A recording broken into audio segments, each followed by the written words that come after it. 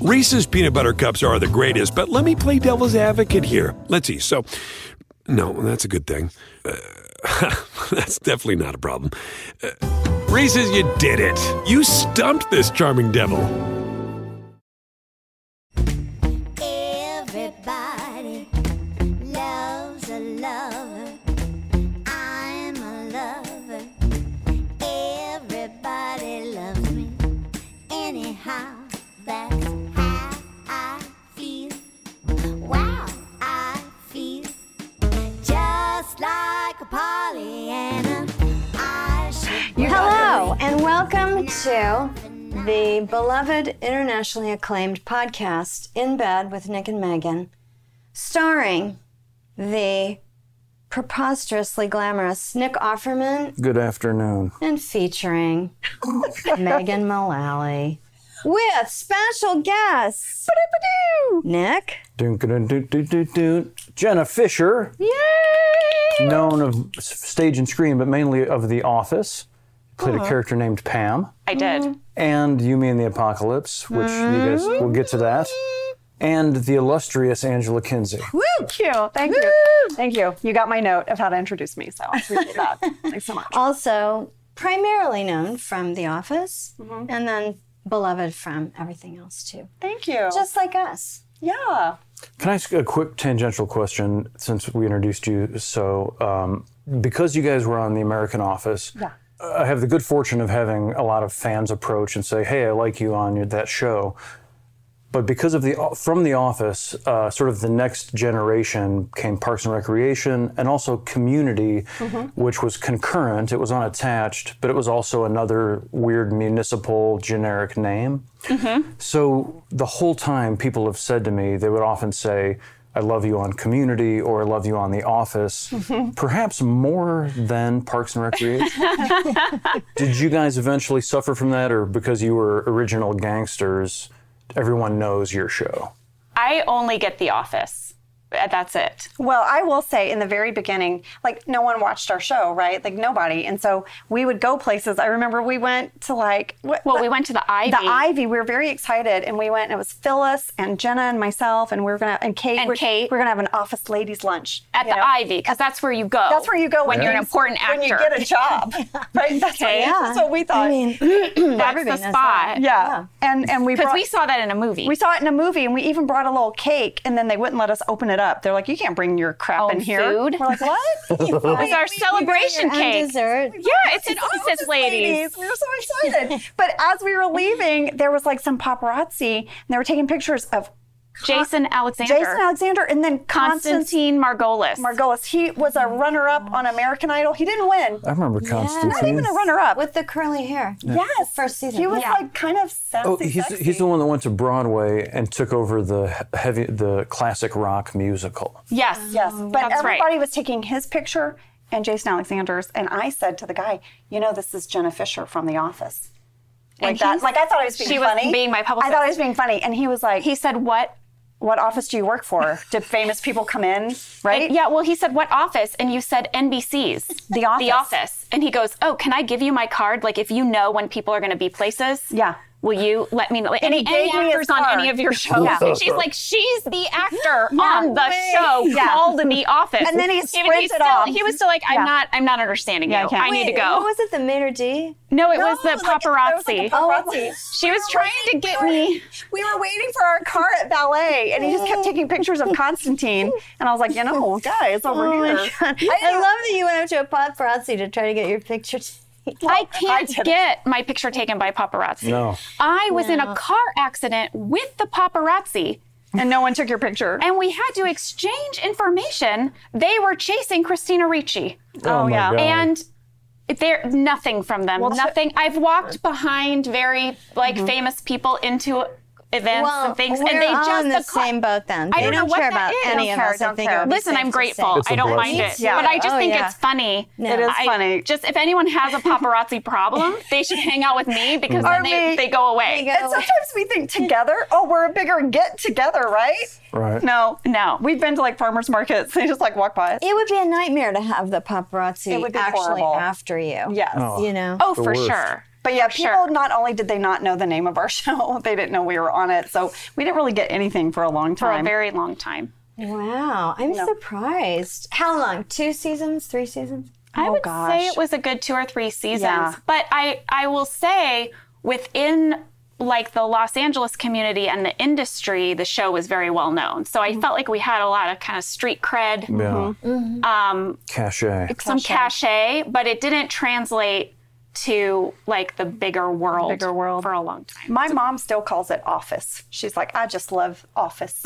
I'm really on board now. You're kidding. She doesn't say the in front of anything. So she'll say to people, my daughter's on Office. And they're like, what? I'm like, Mom, it's The Office. They know what I mean. No. Like, yeah. That's so crazy. Well, this isn't even remotely as good as that, but my mom used to, during Seinfeld, she used to call it Steinfeld. I'm coming around to that Steinfeld. I love that. I mean, that's not the show. I did an episode. I wasn't on that show, so it's not nearly as good as not getting the name of your show right. And my cousin would say, are you on your hiatus? Kind of. I'm basically always on my hiatus. My hiatus is a real nice part of my year. My dad wears on purpose, like I know he does it on purpose, he'll wear a Dunder Mifflin polo shirt or a Dunder Mifflin hat to walk the dog and just kind of wait for people to ask him about it so he can tell them that his daughter was on the show. But then they get all excited. But he wouldn't, your dad is so sweet, like he wouldn't offer that. But if they asked him. If they ask him, where'd you get that shirt? He'd say, well, my daughter is like, he's so proud. He's so proud. It's really sweet. You know what my mom told me? She said, you know, Jenna, your dad has I don't know if it's still a VHS tape or a DVD where he has created a compilation of every one of your talk show appearances. Sometimes he just sits down and watches it. He's so proud of you. Tears. Sweet. I cried. That is so sweet. So nice. And as I'm sure he's memorized every story I've ever told on anything. They're so proud. Sweet. It's really sweet. Do you ever talk about them on talk shows? I did. I talked about my dad a lot on Jay Leno. And Jay was really tickled about that. I'm trying to remember how it came about, but I told some story about I went on a talk show and I talked about a Roomba, you know, those vacuum cleaners that clean your floor, and how I really thought they were cool. I really did.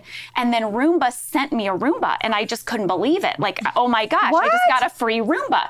So I went back on Jay Leno's show and I told the story of how I got this free Roomba. And my dad said, if next time I go on a show, I should please talk about how all I've ever wanted was a Chris Craft 45-inch speedboat that I could ride around at Lake of the Ozarks at my dad's lake house. Well, Chris Craft called after that appearance. Oh, you're kidding. Yeah, and the Tonight Show said, I'm so sorry, we cannot give your dad a free boat. We're just like not in the business of They were going to give him a boat. Stop it. Oh my God. I swear. But then they kind of put the kibosh on it, which I get. Like, they can't have everyone, they can't be a television commercial for Chris Craft all of a sudden. Right. But they did send my dad then a box of just Chris Craft swag, like a shirt and a hat. And I tell you, he was just as excited. Oh, that's amazing. He was a little bit sad about the boat, but that became like a rent. Jay always asked about my dad then. And then when my dad retired, Jay sent him a video message. Oh my God, that's so nice. Yeah, I know. That's so I reached thoughtful. out and I told him, and then my dad was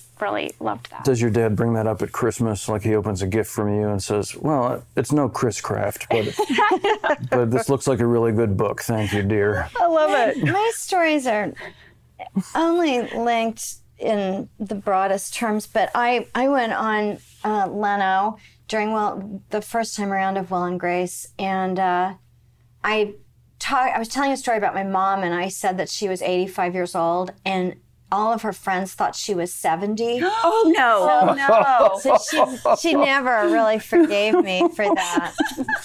She never told anybody how old she was, and she just seemed a lot younger, so I got in a lot of trouble. Well, my mom forbid me from talking about her anymore on talk shows because I would talk a lot about them, and I told a story that my dad was the type of man that he let you know whatever was happening anywhere. So like we were in the backyard and a helicopter flew over. My dad was like, "We got a chopper." And my mom goes, probably Brad Pitt and Angelina going somewhere, like kind of snarky, like judging. And I'm like, okay, Mom. So I told the story on Letterman, and like, so after that, she's like, will you stop talking about us on shows? Like, she didn't like it. She didn't care for it. My dad got such a kick out of it, but my mom was like, will you stop telling stories about us? So now I like, but it's such good, like they're so like rich for material. That's the thing. But I can't talk about my mom. Oh, yeah. Okay. Well, we won't talk about it. No, I can. I mean, she won't. Our Listen, podcast, okay? I'm going to send her. She doesn't have Let's just talk about her for the rest of the Yeah, podcast. let's do it. Birdie see what Kinsey What's her of age? Archer City, Texas. Birdie, yeah. Age and weight, please. Oh no! Oh my God! Are you kidding? She one year I invited them to go to the award show with me, and my mom was like, "Well, I can't go because Omar the tent maker would have to make my dress," and so she didn't want. Like, anyway, that was her joke. But this is how my mom talks. You mean Omar tent maker? Yes. Not Omar the tent maker. Yeah, Omar tent maker. But that's just how she talks. But so I took her to the night before party. That fancy party. Mm-hmm. She just went up and talked to everybody. It was amazing. And then I took my dad to the, the SAG Awards. The SAG Awards. And we sat next to Jenna and Lee, her husband. And I forgot to tell Dad about the seat fillers, so for people listening, when you get up and go to the bathroom, they send people dressed super fancy to come and take your seat, right? So we so sort of that know if the cameras come back on, there's not empty seats. The people left. Celebrities left. Yes, they're ditching. So these two people, elaborately, beautifully dressed, sat down in Jenna and Lee's seats because you guys didn't make it back in time. And my dad goes, we got two hitchhikers over here. We got two. They took Jenna and Lee's seats. I'm going to say something. I'm like, no, Dad, don't. That's their job. And he's like, what? And I go, and I'm trying to whisper. I'm like, that's their job. They take the seats, Dad. And he's like, you're kidding me. I said, no, look back there and you can see in the wings. He's like, you are kidding me. I was like, no, Dad, that's a job. But he was ready. He was protective. He was ready to kick them out. So I think that was so sweet. Well, I didn't understand seat fillers the first time I went. Yeah. I thought the same thing. Someone came down and sat, and I was like, well, now excuse me. That's my husband's seat. It's quite jarring. It is jarring. And it doesn't matter if it's your husband's or whoever it is. Like, you now have a stranger sitting next to you. That's right. In a ball gown. Yeah. Yeah. and then they're like a total stranger, but like something funny will happen on stage, and we all had this moment where we looked to each other to like be like, that was funny, right? So I remember like they were sitting next to my dad, and something happened, and the guy like laughed and turned to my dad like, hey, and my dad was like, no, I don't know who you are, buddy. You're not in my community. I'm not going to share this laugh with you. When that first happened, I felt compelled from my Midwestern upbringing to introduce myself to the seat filler. Where are you from? Oh, nice to have you in the seat. But then they leave so quickly that then I was like, well, that was a waste of time. You didn't get to bond. I didn't. I set up that whole relationship for 45 seconds. We There's shared no an Altoid. reciprocation. But then 7 years later, they'll be working as background on something, and they'll tell everybody that they worked with Jenna Fischer. Yes. Well, and you sometimes have people like, do you remember we were at the SAG Awards together? And I'm like, I don't remember that. I didn't, I guess. They're like, wow, okay, rude. I mean, I gave you an Altoid, and okay, thanks, Jenna Fischer. Snubs, Altoid. We were talking about that yesterday, about how you have certain things that you remember, like for over the course of your life. There's certain memories that you've kept, and there's so many things that we forget. But then the thing that freaks me out is when you run into somebody who you haven't seen for a while, and they say, or maybe you don't know them very well, and they say, oh my God, I'll never forget that time that you, and they tell this long, detailed story about some crazy thing that you did that you'd completely forgotten, but they have kept as one of their memories. I just think it's a little disconcerting. It is. Jenna and I were talking the other day, and I was like telling her story, and she goes, oh my God, I have no memory of that. Like none, even as you're talking about it. Like, remember you're like, I think I'm worried about my memory. I ran into my ex, and when I lived with him, I had my cat, Andy, who was my beloved cat for 17 years.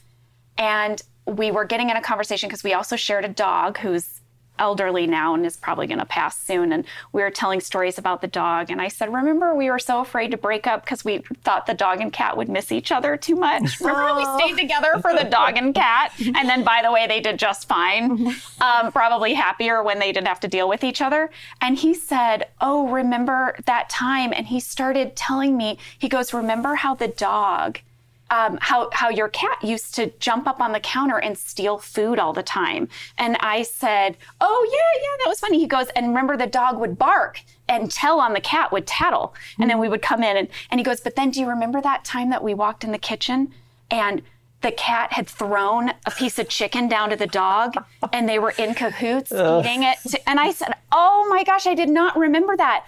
And then I said to him, tell me more stories about my cat that I thought I would never forget. And it just flooded my mind with all of these warm, wonderful stories about Andy, who was so precious to me. Your criminal cat, yeah. My criminal When cat. you're doing your podcast about Parks and Rec, you're going episode by episode. Say that again, but the Office. About See? Office. See, it all comes back. It all comes back. You should be thrilled. Yeah, we're doing When you're it. We're doing a a podcast about Office, and Aw, Birdie Kinsey. so you're going episode by episode, do you remember most of the same things, or do you remember different things? We remember different things. Yeah. Oh, interesting. Yeah, and her memories will spark memories for me. I think that's what's been so fun about it is going back and rewatching the show, because I haven't watched it in a long time. And, with Netflix coming and this whole new generation of fans, people are coming up to us even more now than when we were on the air on NBC. And there's a lot of people who don't know it was ever on NBC. They think it was a Netflix show. Yeah. Your show, The Office, on Netflix. And I have to say, in rewatching it, I have a level of appreciation that I don't think I had before. Like, I always appreciated it, but I'm rewatching it and I'm so far away from having made it that now I am in awe of the writing. You're an audience member. I'm an audience member. I get to watch it like an audience member, and it's been so crazy. It's been so fun too, because as this whole new generation has found it, people come up to us more than ever and they say things that just really wrecks me. Sometimes they'll say, watching The Office is what got me through dialysis, or my son and I have nothing in common, but we speak The Office. Like, we watch The Office together and all these things like that. So I feel like I watch it now with this appreciation too of what it means to people. And sometimes when you're in it and you're kind of living it, you're like, oh my God, my call time's 5:30 and I'm going to probably be in the background for 2 hours and then I'm going to tell Kevin his breath stinks. And then, you're playing out your day. You don't sort of appreciate how it all comes together and how people then take it into their home and their hearts. So it's been really cool. It was one of our inspirations for wanting to do the podcast too, was this way of kind of giving back to people, because it's really a deeply personal show. So it's a little bit of like our love letter to the fans to tell them, because they're not making any more. That's not a super big news flash. We aren't making any more. We're not doing a revival, unfortunately, like you guys. Just kidding. But so it's like, how can you get more out of it? It's like, well, we'll tell our stories. We'll tell all the behind the scenes stuff we remember, all the trivia. And it's where we became best friends. Jenna says I just wouldn't stop talking to her, so I just wore her down. That's sort of your, right? Well, it's kind of true. I mean, she really Same with wouldn't. me and Nick. That's how it goes. Yeah. Who wouldn't stop talking? I would not leave. Stop talking. So chatty. I Stop follow. I think of you as just a chit chatter. Wouldn't stop training. I eventually learned to stay outside the bathroom while she was in there and just talk under the door. Anyway, Lay on the floor. you should have seen this piece of white oak, honey. Oh my God, the end grain was just immaculate. How's it going in there? Everything all right? Hey, you know what? Rainn Wilson, when I was over at his house, has a dining table that you made. That was one of the first big pieces that you guys made at the shop. Yeah, I mean, the headline here is the generosity of Rainn Wilson. He and I had known each other for years. He was one of my first, I'm sure we all made these friends early on in Hollywood, where you get called in for the same weird niche. And Rainn and I, as you can imagine, were always called in for the weird guy in the basement. Like, is he? But it was never like the serial killer so much as like, is he a killer or no? He turns out to be sweet in the end. Yeah. Or he was coding the computer the whole time. That part. We were really obsessed with him on 6 Feet Under. Yeah. So he and I had been like audition buddies, and then he got 6 Feet Under, and we flipped out at what a great coup that was for one of the Basement guys. And then he started working as Dwight Schrute, and called me up to order this table in the style of Gustav Stickley in White Oak. And I was just sort of setting up my shop and had made just a few pieces on commission. And one of the hard things about being a handcrafted anything is charging people the incredibly extra price that it costs, especially to maintain Los Angeles overhead and put in hand labor. Where like if I'm just paying myself $20 an hour to make this table, it's going to cost 4 times as much as a crate store or a warehouse store table. And so I gave Rain a price in this sort of insecure phase. And he said, I've been shopping for tables like this. How about double your price? He came back and I said, I was so moved and you've given me such a lesson. Like you've put me up on my feet and made me understand, what my work is worth. So then I tripled the price, and we're still friends. He has a big heart. That is Rainn Wilson in a nutshell. Yeah. Like, I know that his like sort of public persona from the characters he plays is that he's just this sort of curmudgeon. And he is a little bit of a curmudgeon as well. Yeah. But he is the person that I call, like, I have had days where I am crying, sobbing over something in my personal life, the death of a family member or someone's been sick. And he is who I call. I can call him gasping for air, and he calms me and he listens. And he's like that person. He gives great advice. You can. Yes. Thanks. We should text him. We'll text him a picture of the 4 of us. He'd love that. I get like random texts from him that just lift my spirits. Like he'll just text me like, "Hey, just want you to know I love you. Love you, monkey." Aww, I know. He's good like that. that's so nice. When I was trying to decide if I should move to London and do You, Me, and the Apocalypse, which is the show we worked on, Megan, I just wasn't sure if I should uproot my 2 kids and my husband and go sign up for a show that could potentially go for years in a foreign country. Rainn was one of the people I called to talk it out with because I knew that he would ask me the questions that would help me know how to discern if this was the right choice and you for me. had just had a baby, so that was a huge I know, decision. It wasn't, 2 kids who are, already know how to. It's true. Eat. Yes. No, my daughter was only 7 months old when we did that. She took her first steps in London. She learned to walk there, which is so sweet. She celebrated her first birthday there. But it was really cool. That was such a great job. I mean, I would work 3 days and then have 2 weeks off. It was like such the best new mom job, I have to say. You guys were so good in it, too. Megan is, everybody listening to this needs to go watch Megan's performance on this. You're so good in it. Because I think every day I was like, you are winning all the awards. It was so I great. thought that about you. I was like, gosh, she's such a good actress. I love that show. I was just so I do impressed too. with you really are a really good actress. I've worked with very few people like that, That is so nice. where I get to see, working in a single camera kind of a situation where you really get to see what people can do. Because it's not easy. It's not easy.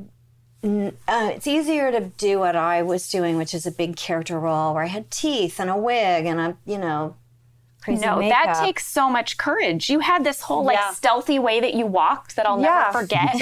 You and I just completely loved different it. person. Completely you different. like just owned who this woman was. It was really great. Oh, thanks. It was great. I love getting to see people because I think when you watch people, there's sometimes you're like, oh, I can't stop watching this one person. Like they captivate me. And then when you're like, oh, they're so good. But then you get to see them in a whole new light. Like I just have loved your work for so long. And then to see you in this whole other way was just like, I was like, oh. And in your heart that person can do it, but then you get to see it and you're like, oh my God. Oh, thanks, That's Angela. so I don't get gratifying. very many chances to do anything other than play, the crazy, bitchy woman. So anytime there's anything even remotely different from that, I'm excited. So this show that we're talking about is called You, Me, and the Apocalypse, and it was on we Sky? shot it. It was for Sky? Yeah, it was on Sky TV in the UK, and then it was on NBC here. Yeah. They bought it, yeah. But did they even air all the episodes? Oh, I guess they did. They did air all the episodes. Yeah. One of my big reasons for doing that, besides the fact that I got paid to live in London for a period of time, which Your fancy London chapter. Oh, yeah. I was so excited about that. Exactly. yeah, I Besides agree. that was that they told me that my character broke out of prison and I was going to be wearing a prison jumpsuit like a good This is very 3/4 Jenna. of the time. And I was like, very you. okay, I just spent 9 years in pantyhose Yeah. and a pencil skirt. Yeah. So sign me up for that prison jumpsuit. That's I very literally you. can't wait for that. Yeah, And it was I agree. fantastic. It was so great. Jenna turned to me one day on the set of The Office and she was like, where are your pantyhose? And I was like, oh, I don't wear them. And she was like, what are you talking about? I was like, yeah, they put them in my trailer and I don't wear them. I'm not going to wear pantyhose. And I was like, I've been wearing pantyhose for something and a half years. It was like season 7. She's like, wait, you don't have pantyhose on? I was like, no, I've never worn them. I don't wear them. And whereas I would get a run in my pantyhose 4 times a day, and I'd be like, know. I wore those pantyhose. And Oscar had his pantyhose joke. He told us every year. It's so inappropriate. He told us it every year, and every year I'd be like, Oscar, every time we bring up pantyhose, you tell me this joke.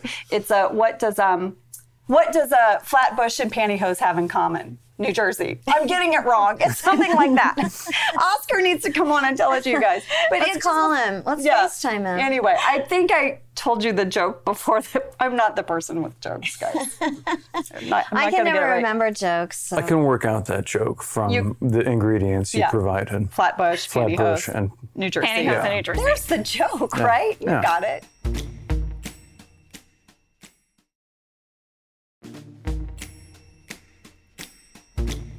We thought it would be interesting to discuss some of our jobs that we had before we were actors that Great. impacted I our was life. just thinking that like, influenced that our we life. didn't pick an actual we topic. didn't have our topic. So That was our topic pitch. It's just been flowing really well, so we didn't really need one, but let's do that now. Since we're a little before on the we topic of jobs. dive in, I just don't want to miss mentioning that we are all wearing pajamas, Oh yeah, we're all wearing pajamas. which is not always the case on this podcast. Yeah, that's But right. we showed up in pajamas. Yeah. yeah, when we Jenna and I showed up to your house in pajamas. Thank you for taking this seriously. yeah.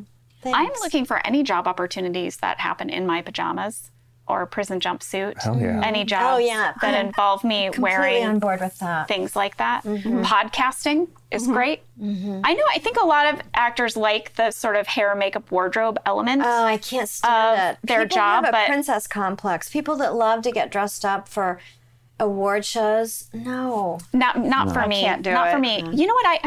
I do like the part where they do your hair and they do your makeup and you put on the dress and you get to borrow all the jewelry. But then I don't want to go. I just by take a that picture. time I'm done. Like I used up all of my energy just getting ready. And so Yeah. if I could just wear my pajamas, then I feel like I could really enjoy the event because all my energy would be saved for the event. I don't know. The older I get, the more I just want to stay home all the time. I just never want to leave my house. Pantyhose is what takes the most time. Don't get me Will started. and Grace. It takes me like 10 minutes, a solid 10, to get them on. Because, they've got a control top, so you have to wedge yourself in. Yes. I hate them. I won't do it.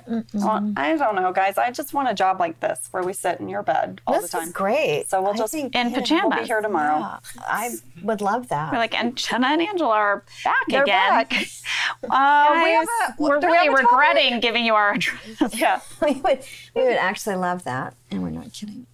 So what other jobs did you have before this, right? That you were going to talk about I had crazy jobs or good jobs? Pre-big break. I had tons of jobs, and I feel like the ones that influenced me the most were my job in fast food. I worked at a Long John Silver's What? at the register, Long John Silver's. And let me tell you, a Long John Silver's during Lent is no joke. Oh, Okay, yeah. line out the door. Because the Catholics only eat fish on Fridays during Lent. During So Lent. St. Louis, Missouri, Catholic City, Friday during Lent, Long John Silver's. You were about it. busy. You have to get those hush puppies out I would never think of the about fryer. And so now here was the thing. If you worked the register, you made a certain rate. But if you worked the kitchen, you made $2 more an hour. So I asked if I could train in the kitchen. And the guy said, no, we really like the young ladies to be in the front. And I was like, well, let me tell you a few things. And I was like, have you heard the word lawsuit?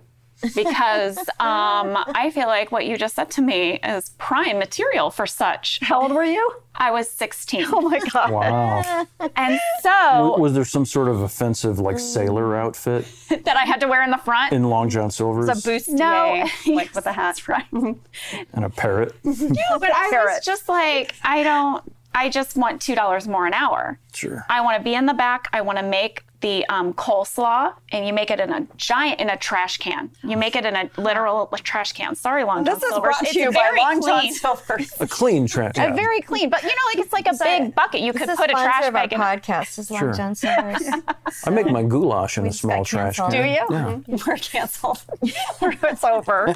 But also, it was way better because if you worked the kitchen, you got there 2 hours before any people came at all, and you prepped all the food, like you did food prep, and then you would run the fryer. But I got burned a ton. I still have scars on my wrists from the fryer, from the oil from the fryer. Brought to you by Long John Silver's. Wow. They're gonna love Unsafe this. And it was so, I would smell I when I thought got those done hush with work. puppies tasted of human flesh slightly. Yeah. I don't work there anymore. You can get a That is perfectly. an amazing job. But it really gave me a amazing. lot of appreciation for. You know, I like how Norma Ray, you can go because you did that on You, Me, and the Apocalypse. We did have a few issues, if you remember. I do. And particularly things like toward the end, we had the British actors. It was mostly British actors on the show. We were basically It was kind of the you, only me, and American. Rob Lowe, who yeah, we but never didn't have worked scenes with. him, right?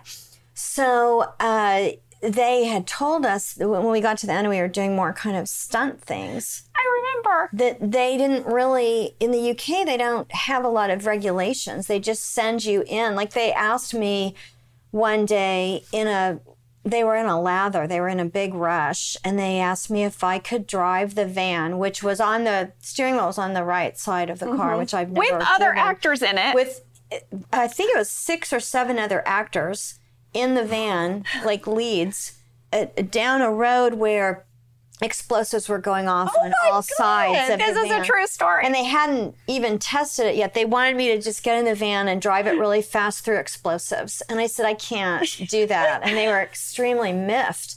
But then we had a big wind machine. We were supposed to get out of the van. We had this big wind machine, and everybody had like shards of rock in our their eyes. eyes. and dust, and we People could see almost were blinded, and they were crying. like, "Well, we gotta get another shot in." And so it And we were like, we said, do you have the thing where you rinse your eyes out? The eye rinse thing. They were You know, like, the med kit. "We don't have For that." when your corneas are being scratched. They weren't concerned about our corneas. And so, but Jenna was really good about, laying down the law that this wasn't going to fly. Right. And we had a whole thing about the call times, remember? Because it's different there. It was so funny. Jenna should be a line producer because I never looked at a call sheet. I wouldn't even pay attention. She sort of jokes that like we would get a note and put in our trailer. And like I would get to set and I'd be like, oh my God, Access Hollywood's here? And she'd be like, Angela, there was a memo. I was like, oh, they put it on the floor. I'm going to step over that It's like every good to- time. Yeah. Like why It's good to have somebody she who's fights on for it. you too. Yeah. Like you are very much like that. I love it. You would go to the mat for me. Mm-hmm. I was so appreciative of that. I guess it started at Long John Silver's. It really did. that moment stuck with you. No, it started before that. I also worked You at almost died. I also worked at a kennel when I was 15. So my parents had to drive me there. And it was my job to go through, they had these indoor-outdoor kennel runs. So it was like a cage and then a doggy door, and then the dog could go outside to like an outdoor run. And you'd let them all outside, and then you'd scrub the floors of their kennels. You give them food, water, and then some of them paid extra, not the dogs, the people paid extra for their dog to get yard time, or sometimes they paid extra. You had to play catch with the dog, for 20 minutes. You had to put a timer. So Your like side hustle is like I'll play catch with your dog. Wow. Can I, For an extra I 20 have like bucks. one of those tennis ball throwy things. Yeah. Yeah. You got all the gear. You got like a little pack. So it was this crazy thing. Well, at Christmas time one year, they were so overbooked that they put planks of wood on top of the indoor runs, and then they put cages on the planks of wood. So they had 3 dogs. They had 2 dogs in cages and then 1 dog in the run. Well, I took one of the dogs out of the cages and I was giving it back to the person who had left it there. And they asked a question to the owner about being in an indoor-outdoor run. And I said, oh no, your dog was in a cage. And they said, what? I paid for an indoor-outdoor run. And the owner said, that's right. The dog was in an indoor-outdoor run. I said, no, it was not. I let you lie to this person? It was not an indoor-outdoor run. That dog was in a cage. I took that dog out of that cage every day and played with it. I think you just came out this way, Jenna. You came out ready to go. She's all about justice. I like it. Wait, so did you get fired? I did. Yeah. Wow. I did get fired. Worth it. And this is before you learned the word lawsuit. That was before I learned the word lawsuit. Once I got to Long Then John you started Silver's dropping thing. that word. I was an operator at 1-800-DENTIST. Come on. Yeah, I was. So some things will just stick with you forever. Like I sort of like sometimes play out really dark scenarios where like I'm dying and I'm like 1-800-DENTIST. This is Angela. Do you need a checkup and cleaning today, or do you have a specific dental problem? Like it's like my last words. That'll be all I can remember. Or I'll say like, oh, our offices comply with OSHA strict standards for occupational safety and health administration. Like that. I still remember the script for 1-800-DENTIST. I remember the script, and I remember like also like. My manager was this guy. He was in a band. He probably didn't want to be a manager at 1-800-DENTIST, but they probably had good hours for his band practice. And he like, his job was to come up and tell me when I said things wrong. So like he came up to me one time, hey, Angela, about line 13. I was like, I'm never going to say line 13 like that. Like it broke me. The job like broke me. Like I went in there like bright-eyed and so hopeful and talking to America every day about their tooth decay, and like it made me a different person, I think. And we had a guy that would call up every morning. My shift was like 6 a.m. to 2 because I was going to go audition in the afternoon. Didn't happen. But so at 6 a.m. it'd be like 1-800-DENTIST, this is Angela. And some people like pick different names. Like my friend Michael, he was like, I forget, Joseph. He thought that was like, I'm Joseph. But like, so I just kept my own name. I don't know. I think it was too much to remember. But I was like, 1-800-DENTIST, this is Angela. And we had a guy that would call every morning. And if you got a man, he'd be like, fuck you. And he'd hang up. But if you got a woman, he'd be like, I like your pussy. Your pussy looks real good. I'm sorry, I don't know. Is this can you bleep that out? And then he would talk to you for a long time about his love of your pussy. And God. Not only will we not bleep it out, the title of this episode just became I Like Your Pussy. I like your pussy.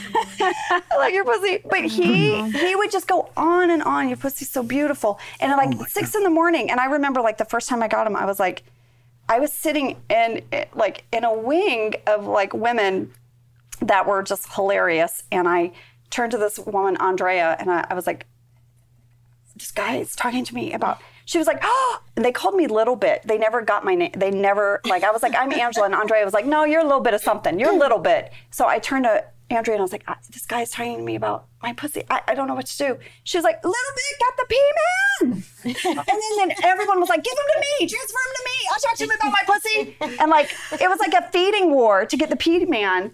And that's what they called him. And then I transferred him to Andrea and was like, I will talk to you about my pussy. My pussy is beautiful, baby. But she got fired. Oh my God. She got fired because you talked to the P-man too much. Well, that isn't a good job either. Well, you know what? They tried. Like the people there really tried. Like they would bring you like a Sunday cart, like to make you sundaes and stuff. But then you couldn't eat it because you had calls. And they ran ads during Oprah. And that was like a big deal. They would like walk around like with a megaphone, like, we're going live on Oprah in 3, in 2. And it'd all be like, and they'd be like, bleep, bleep, bleep, bleep, bleep. Because the phones would just explode after the Oprah commercial. Yes, the commercial would run during Oprah. They'd run the commercial during Oprah and then thousands of people would. Yes. And I would be like, and the people would like say the craziest thing. Be like, my teeth is black. I want it out. And I'm like, and they're like, are you on the corner of 4th and Main? I'm like, sir, I'm actually in California. California? Why am I calling California? Well, you called a 1-800 number. Like, it was just the things that people would say. But I do think it changed me as a person. I do. Because I don't let anyone sass me anymore, a little bit. Like I was super like people pleaser. Don't you think, Jenna? I don't know because I didn't know you before 1-800-DENTIST. But yeah. Oh God, I've always been the worst people pleaser. I'm just now at this late date coming around to trying not to be. It's hard, isn't it? I was totally so raised like in hard. an So- environment of like the women were people pleasers. Yeah, it's really, really hard. It's a struggle. It's a struggle. You've come a long way in the 20 years I've known you, though. It's just, I wish I was better at it. What crazy job did you have, Nick? I know you had a couple. Well, this is strange, but I worked as a customer service investigator for 1-800-DENTIST. No, you did not. And they would have me call in Every morning. and see how these ladies would handle. P-Man revealed. Oh no. That's why you wanted to call it the episode. And so I feel a little uncomfortable. I didn't really think about that those were real we people I didn't was mean asking to those be questions of. insensitive. Now that we know it was you, it doesn't seem as bad. Yeah, you seem like a nice. We you seem like a feel nice like guy. it must have been coming out of some kind of pain. No, I was doing field research for a gynecologist, and they always thought I was some kind of pervert. And I was like, no, I want to know about your genitals. Like, do you have any trouble? Are you... You weren't really saying that. You were saying, I love your genitals. Well, that was that was my icebreaker. I see. I see. You got to keep them on the phone. Yeah. You were like 1-800-gynecologist, but outgoing calls. Yeah, but So you would you were- call. that You were was your- soliciting patients. That was your lead-in. You were going to say, I love your pussy, and then you thought they were going to say, well, thank you. And then you would say, are you having any trouble with Yeah. it? What's Would you your like to maintenance? tell me? Do you love have it? any complaints? Or yes, Mr. Late. do you Yeah. love it too? Yeah. I'm trying to think of. I had some. Blacktopping. Yeah, that's a good one. That's really as a teenager for 2 summers, age 16 and 17, I blacktopped driveways and parking lots in the middle of Illinois. In the summer. Yeah, where it was insanely hot. Youth was an important ingredient to surviving that job.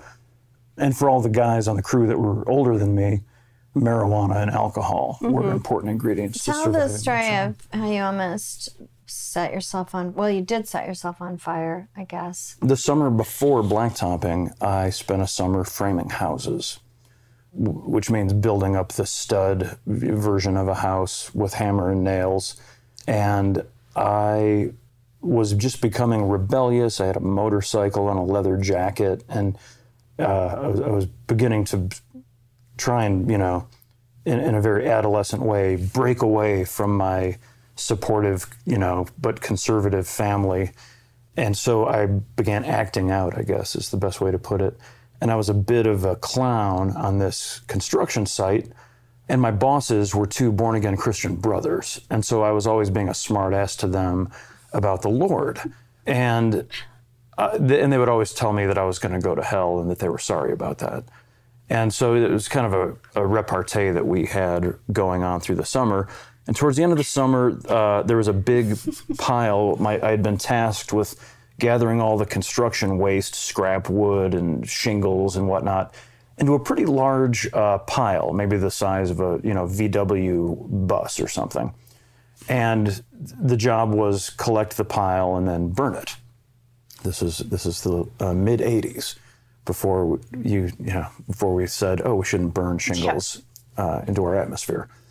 And so I was on the pile, splashing gasoline, Standing on top of it. screaming, "Watch me burn, boys! I'm gonna do I'm it!" going to hell.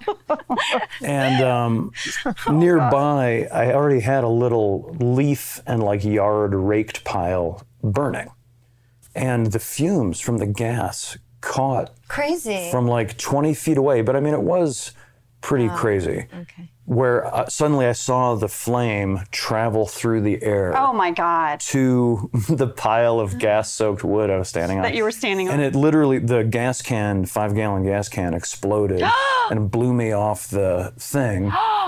And I landed and, pretty much just had my eyebrows burned off, and we thought it was pretty funny.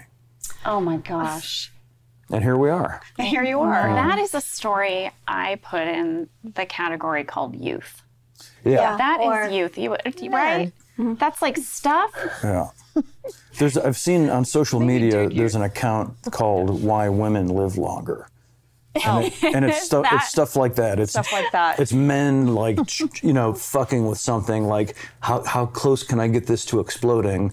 Oh, the shit. Too close. I feel like that's also every like DIY home improvement show that I've ever watched where there's like a husband and wife team and he's just going to cut the electrical wire and then she says, should we turn that off? Yeah.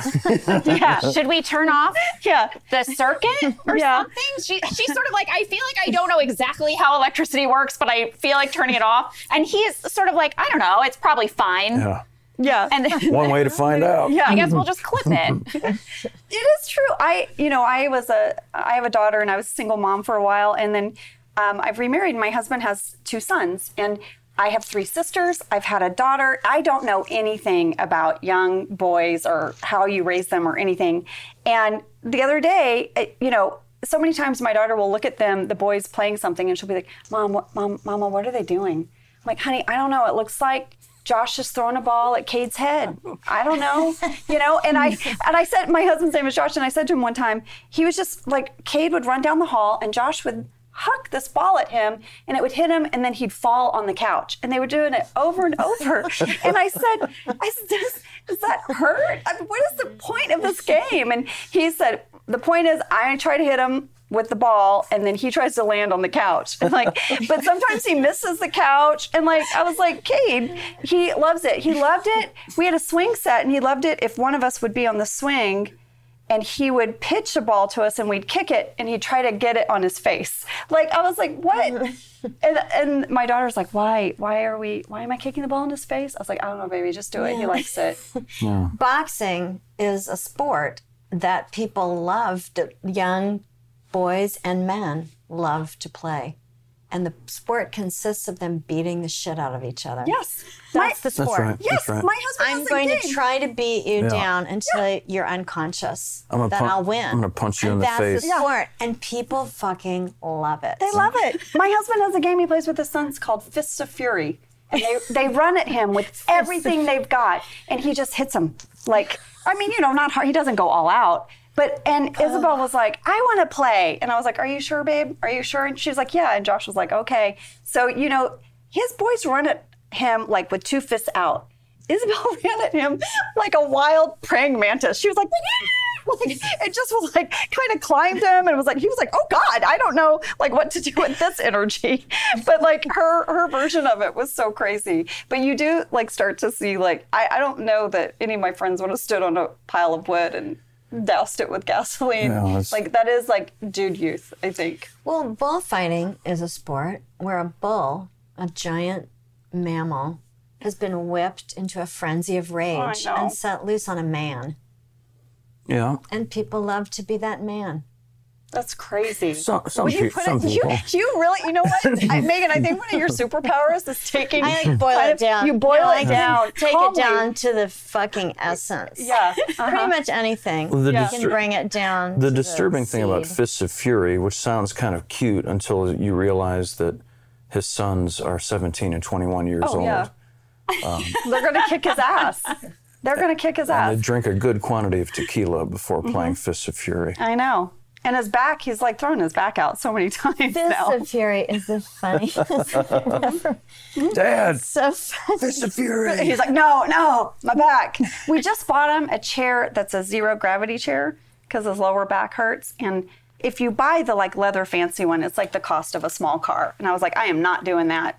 And also it would take up our whole living room. So I bought him the lawn chair version of it. So it's a zero gravity lawn chair that's folded up in the side of the house. Anyway, we live real fancy. But he keeps busting it out every night. And it's the most ridiculous thing. But this is what's going to happen to him. He's he's going to be in his zero gravity lawn chair. And the boys are going to be like, Dad, let's go.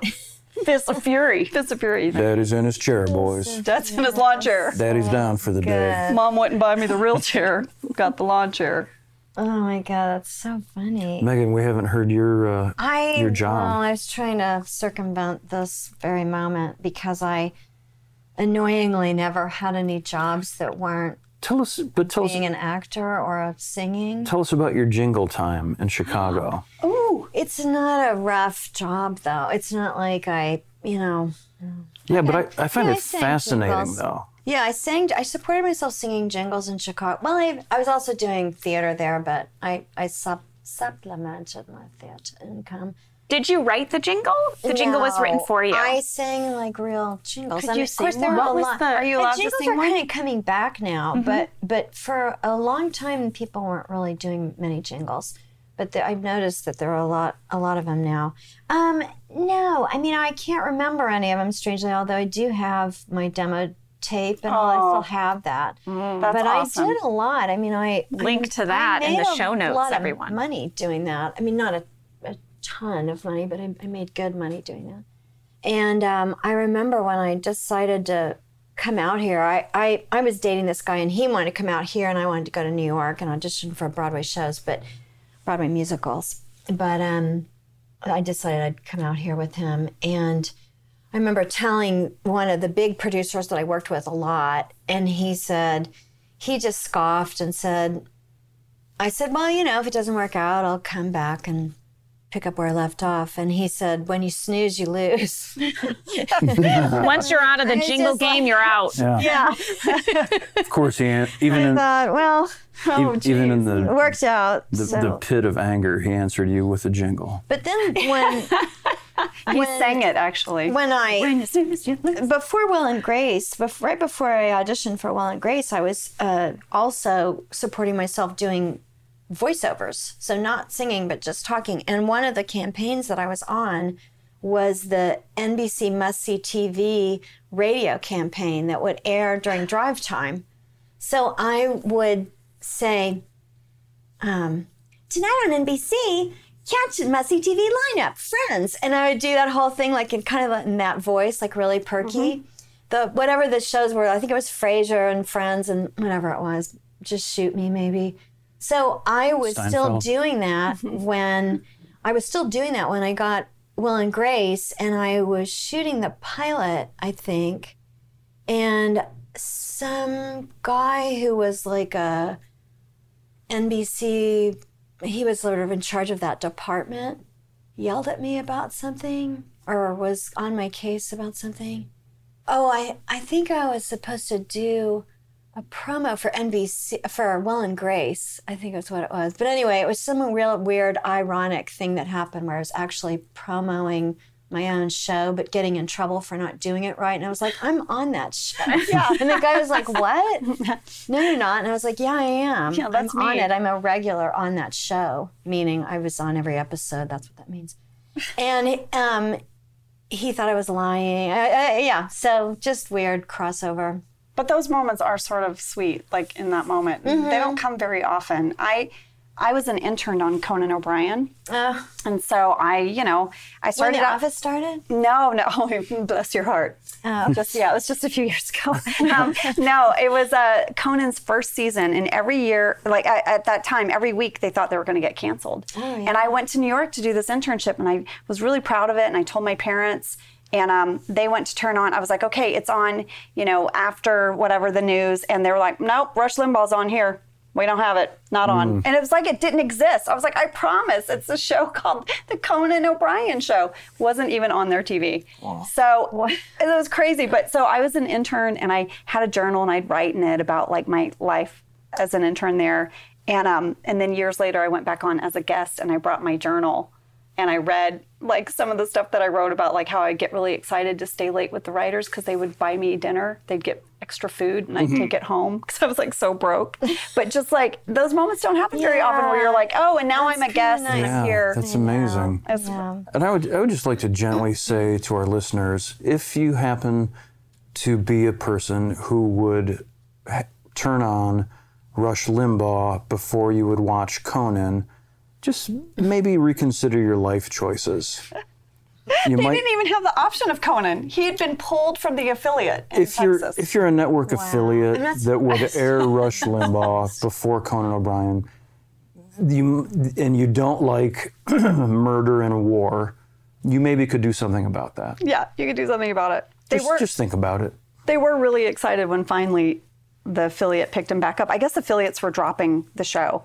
And every day we'd come to work and be like, is this today? We have to clean out our desks or whatever. But then finally, my mom called me one day and was like, Conan O'Brien's on. I was like, I know. He's been on the whole time.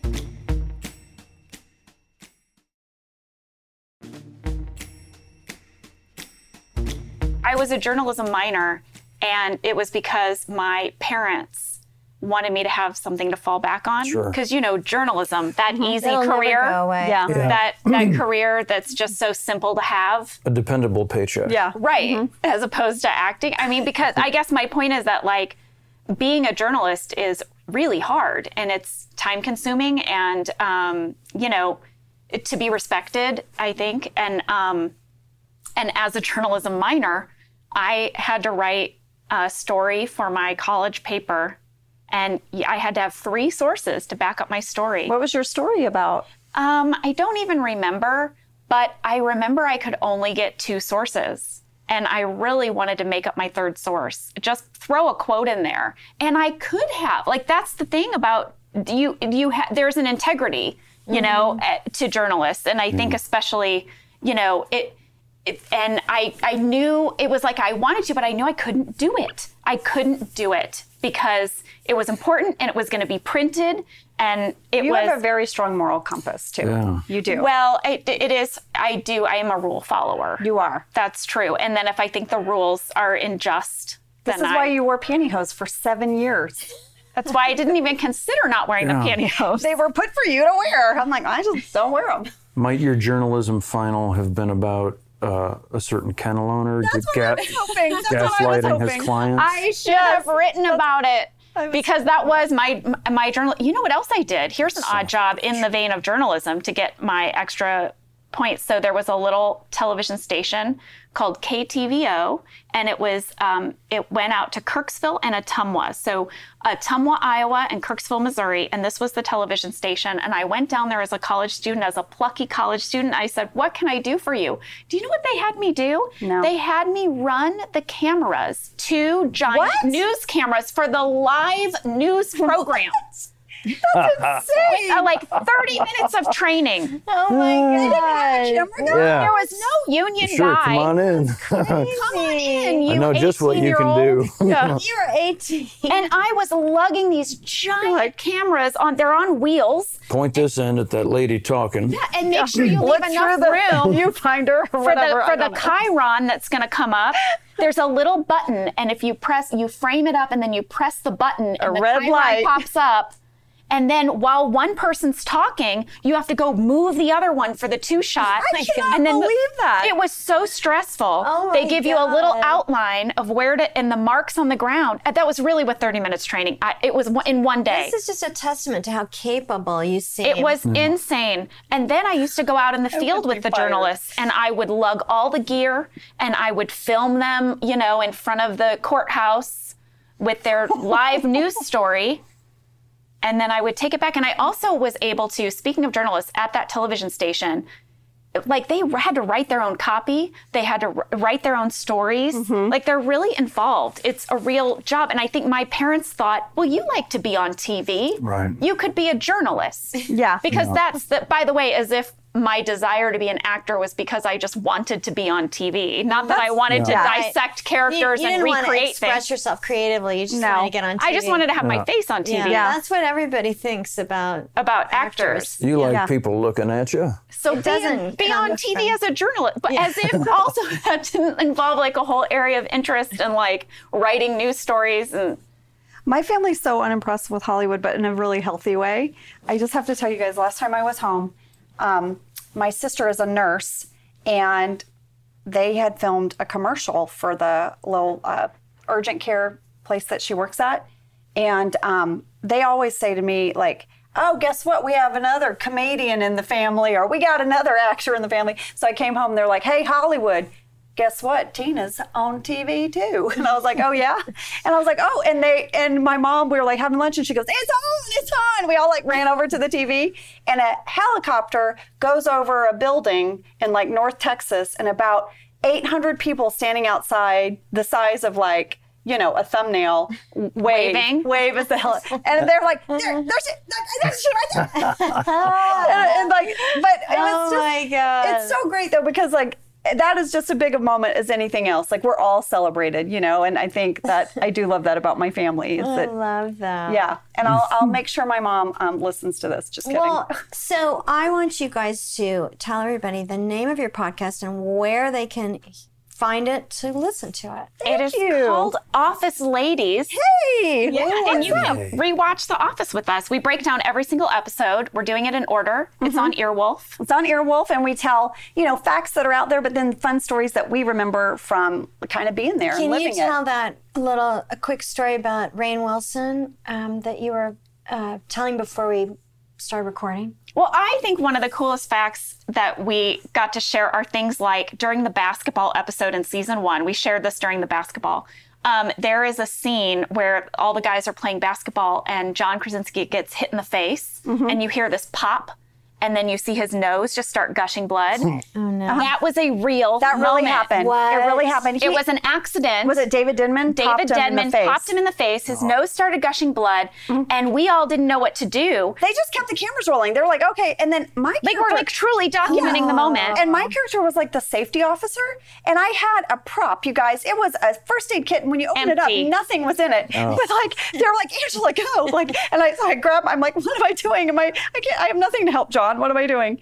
And then afterwards, there was this whole debate about whether or not it was like ethical Yeah. to put this real footage of John's actual injury I guess if he doesn't on care. television. And he said it was okay, but I talked to Greg Daniels about it, the creator of the show, recently. I asked him, I said, how did you end up deciding? And he said, we went frame by frame and we stopped it right before the big blood gush. Yeah.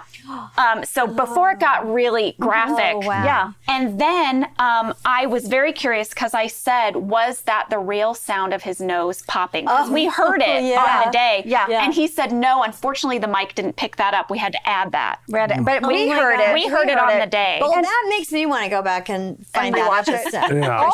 Also, Leslie David Baker really did get kicked in the nuts, and that took him out for a bit. Oh boy. Yeah, that really happened in that happened. episode. Yeah. Leslie David Baker used to get hurt all the time. During the Beach Games episode, he got sand kicked in his face and he had to go to the Scratched his hospital. his It scratched his cornea. But These these are are fun great The things. Office was If an such an injury action-packed, happens- dangerous place we to almost work. killed Will Ferrell. Remember, we almost decapitated Will Ferrell. Oh, we'll I get to heard that. about this one. I think you told me this. This is some lore. Tell these stories we on had our the podcast. safety issues on You Mean the Apocalypse. You actually brought that up. Yeah. And we all almost died in the bus episode. They by accident had a tube that was putting the exhaust back into the bus. Oh my God. And we were all breathing fumes, and people like our camera gal By the way, Sarah I got said, guys, lightheaded. this doesn't smell right. This and everyone was like, oh, Jenna. Yeah. Oh, Jenna and her, Right. you know, She's such an alarmist. yeah, she's so caught up in her details. But we were all Everyone like- did not believe people me. were like, I kind of have a headache, and be like, yeah, I That's feel such nauseous. a Dunder Mifflin move. And I don't know if people realize, but the people from Amazon saw that basketball episode, and that was the moment they decided to cast John as Jack Ryan. That's right. They said, they knew he could we take found it. our right. guy. Look at that take son a of a hit. bitch. Yeah. He doesn't He's need still a playing. stunt double. Yeah. Yeah. He'll just do it all for real. You can shoot him. Well, tune into Office Ladies. It'll be You fun. can hear about Thank all the you. injuries on The Office. Yeah. Well, you guys, And more. This has been an action-packed episode of the number one Internationally. globally acclaimed. globally acclaimed podcast In Bed with Nick and Megan, because we also have the other number one podcast. We're both Office number Ladies. one. I know. It's so cool. It's so Great to be cool. in It a is. tie with It people is. that we enjoy so much. It really is. It really is. It's Yeah. special. It's a literal tie. I mean, it's exactly the same number of downloads. I know. Uncanny. To a man. Yeah. Yeah. It's pretty great. Well, And it's going to congratulations. stay that way forever. and Congratulations to ever all and of ever us. and To ever us all. and ever. Yeah. Thank you guys so much for our for coming to join us in our bed and wearing pajamas and embracing the spirit of pea-casting in bed. In Bed with Nick and Megan is an Earwolf production. It's produced by Megan Mullally, Kevin Bartelt, and Michael Landry. Executive produced by Colin Anderson and Chris Bannon. Music by Nancy and Beth, which can be found at www.nancyandbeth.com. If you enjoyed In Bed with Nick and Megan, make sure to rate it and review the show on Apple Podcasts.